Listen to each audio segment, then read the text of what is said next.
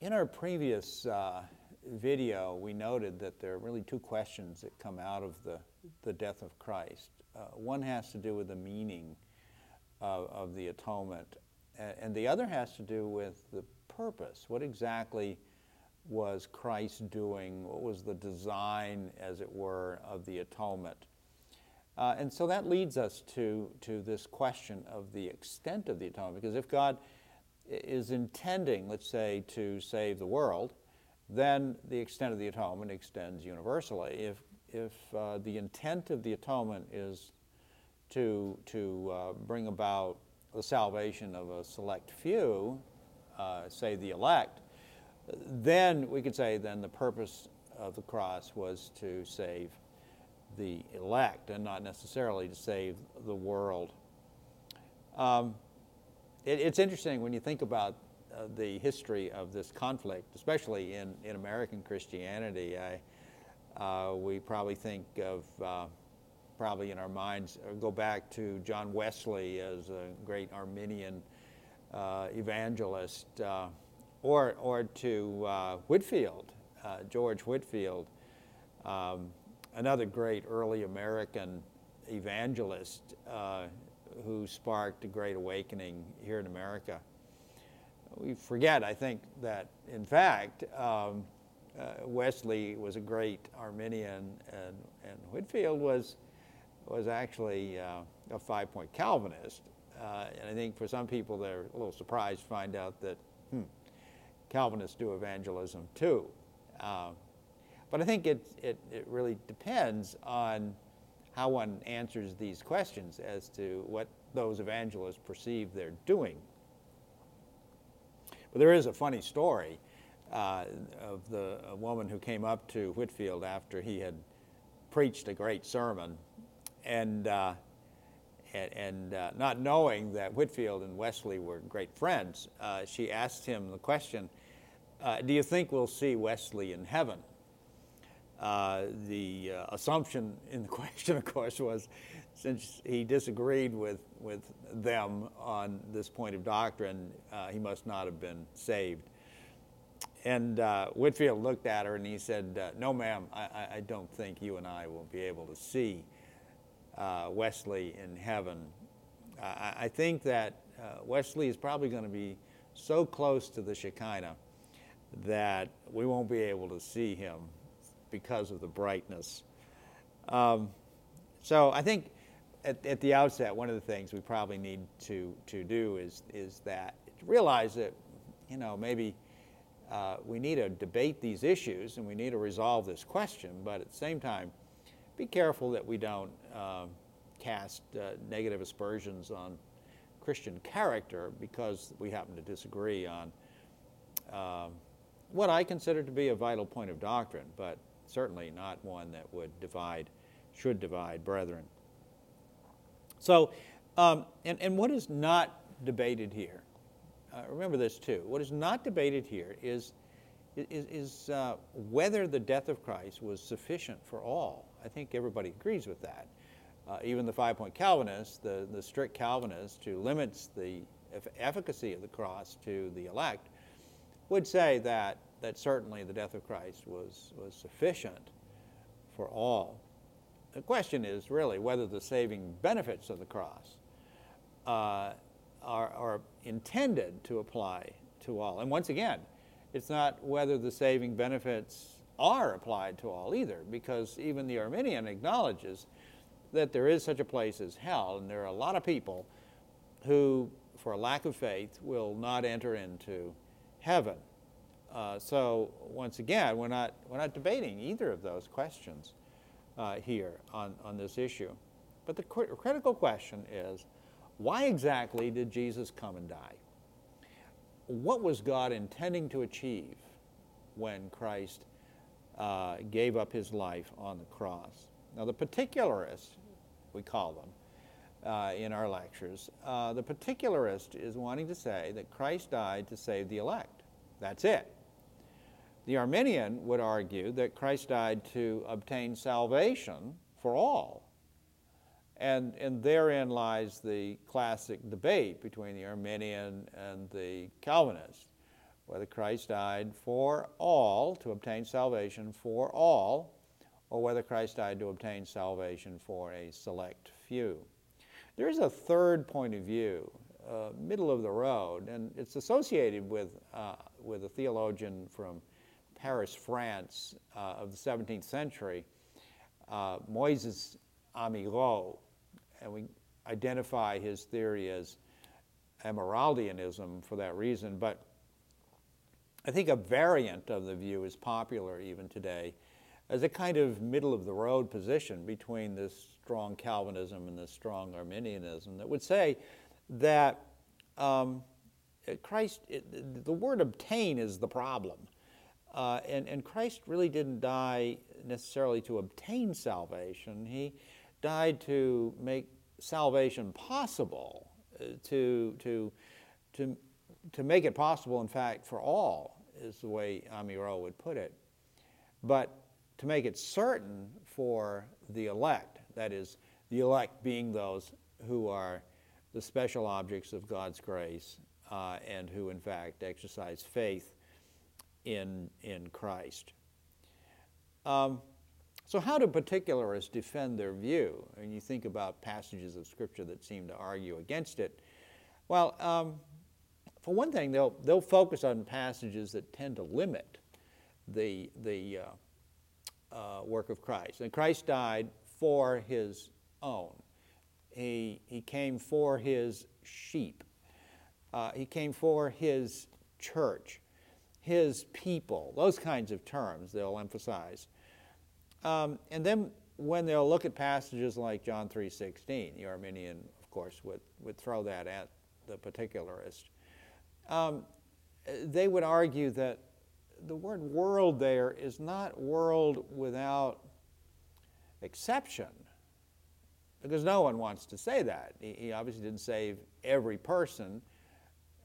Universalists, of course, would say that, but no evangelical would say that. So he died for all persons without distinction, not without exception.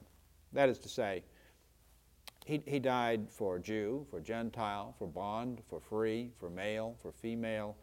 There is no limit to the possibilities open for all persons across the globe. And they like to, from a theological perspective, they would say, well, this really does justice to God's sovereignty. There are no contingencies.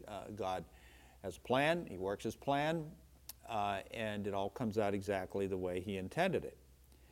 It does justice, they say, to the covenant of redemption, the plan of God between the Father, the Son, the Holy Spirit. The Father plans it, the Son executes it, the Spirit applies it. It's a kind of a done deal, and it does justice to the completion of that plan. And they would argue that really, this is the only way you can really hope for any kind of security.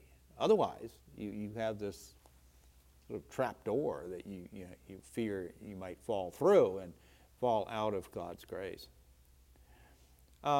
Just one of the things as we try to evaluate that, I think you have to be careful. I think a lot of Baptists like to sort of pick and choose out of Calvinism, some bits and pieces of soteriology that they embrace, and I think you have to be real careful. I see this as belonging to a system of theology. We call it covenantalism. And you see it most faithfully represented in Reformed churches, in Presbyterian churches, in the Westminster Confession, the so-called three forms of unity, Heidelberg Confession, so forth. But it belongs to a system, and I think when you start pulling pieces out of the system, you really create some serious problems. And I think you'll see that in your reading. Now, I think it is the case that it's probably correct to say that the cross does apply all of its benefits, but that really isn't the question being raised here. And I think it's wrong to suggest that that's the only thing that God was up to. In fact, Paul talks about the impact of the cross extending across the universe. he says in Romans 8, the whole world groans waiting for our final redemption when the curse is finally lifted. And so we don't even really know. As John Piper sometimes has said, the sun rises reluctantly on the earth upon the unjust. It doesn't really want to do that, but it does it in obedience to God. Well, I think there's that sense, and I think we have to be careful that we limit the intent of the cross merely to one thing that is accomplished. It's true, the elect are saved through this event. But is that all God was up to? I don't know if we want to say that. And then you have Arminianism, and again, Arminianism is going to defend their case with references to the world, to whosoever, to all or its equivalent. For example, when Jesus said he came for the ungodly, to seek and to save that which was lost, we certainly don't want to draw from that the suggestion that the only people who are really lost are elect people. And then what do you do with the non-elect if they're not lost? Certainly that is not implied in Jesus' offer. So the Arminian wants to stress that if you look at the language of Scripture in relation to salvation, it's clear Jesus Christ came with the intent of bringing salvation to all persons. And they would stress that there are terms like redemption.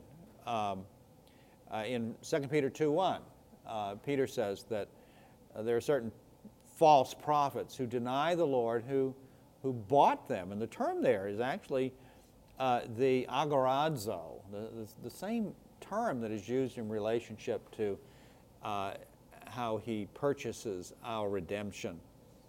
Reconciliation. He came to reconcile the world, the Apostle Paul said.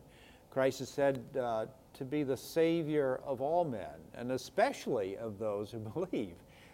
So you have the distinction between the all and the many. And then, the Arminian wants to stress that every obstacle to salvation has been removed in the cross.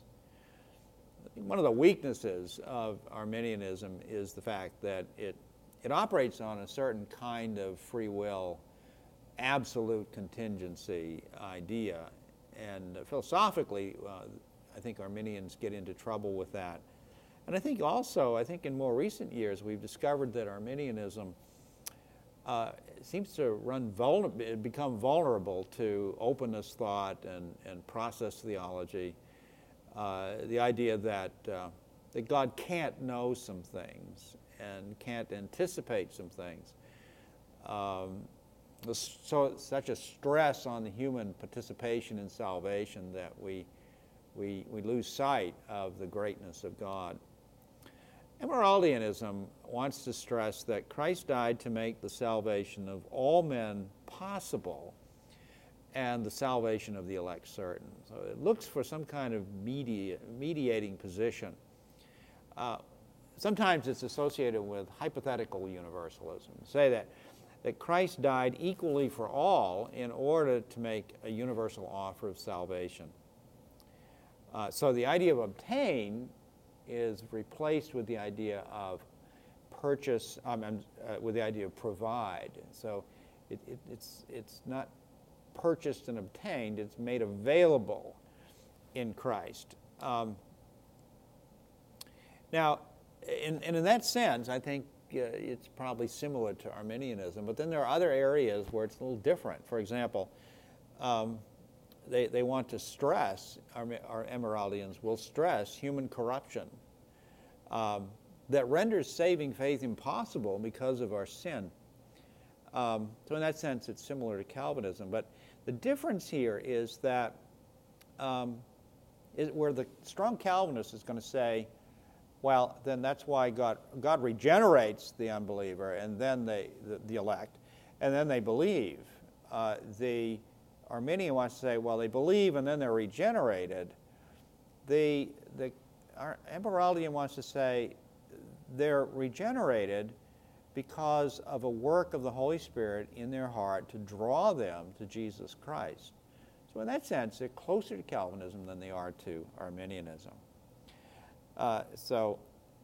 And again, at that point, most of the arguments will sound a lot like Arminianism, because they'll look at the world passages and the all passages and the many passages that suggest that God intends to save all persons. I think in the Amyraldian position, they want to suggest that if you're going to have a bona fide offer of salvation, you've got to have the real possibility that for all persons that they may be saved. And I think this position has been popularized at Dallas Theological Seminary, and I think most evangelicals find comfort in the idea that there is a way, a middle road that you can traverse on this very complex issue. Even if we don't understand all of it, I think it's clear that somewhere on there's error on the far side, of the left or the right, and we need to find some kind of middle road position. So particularism at the end of the day is too restrictive, it seems to me, of God's love.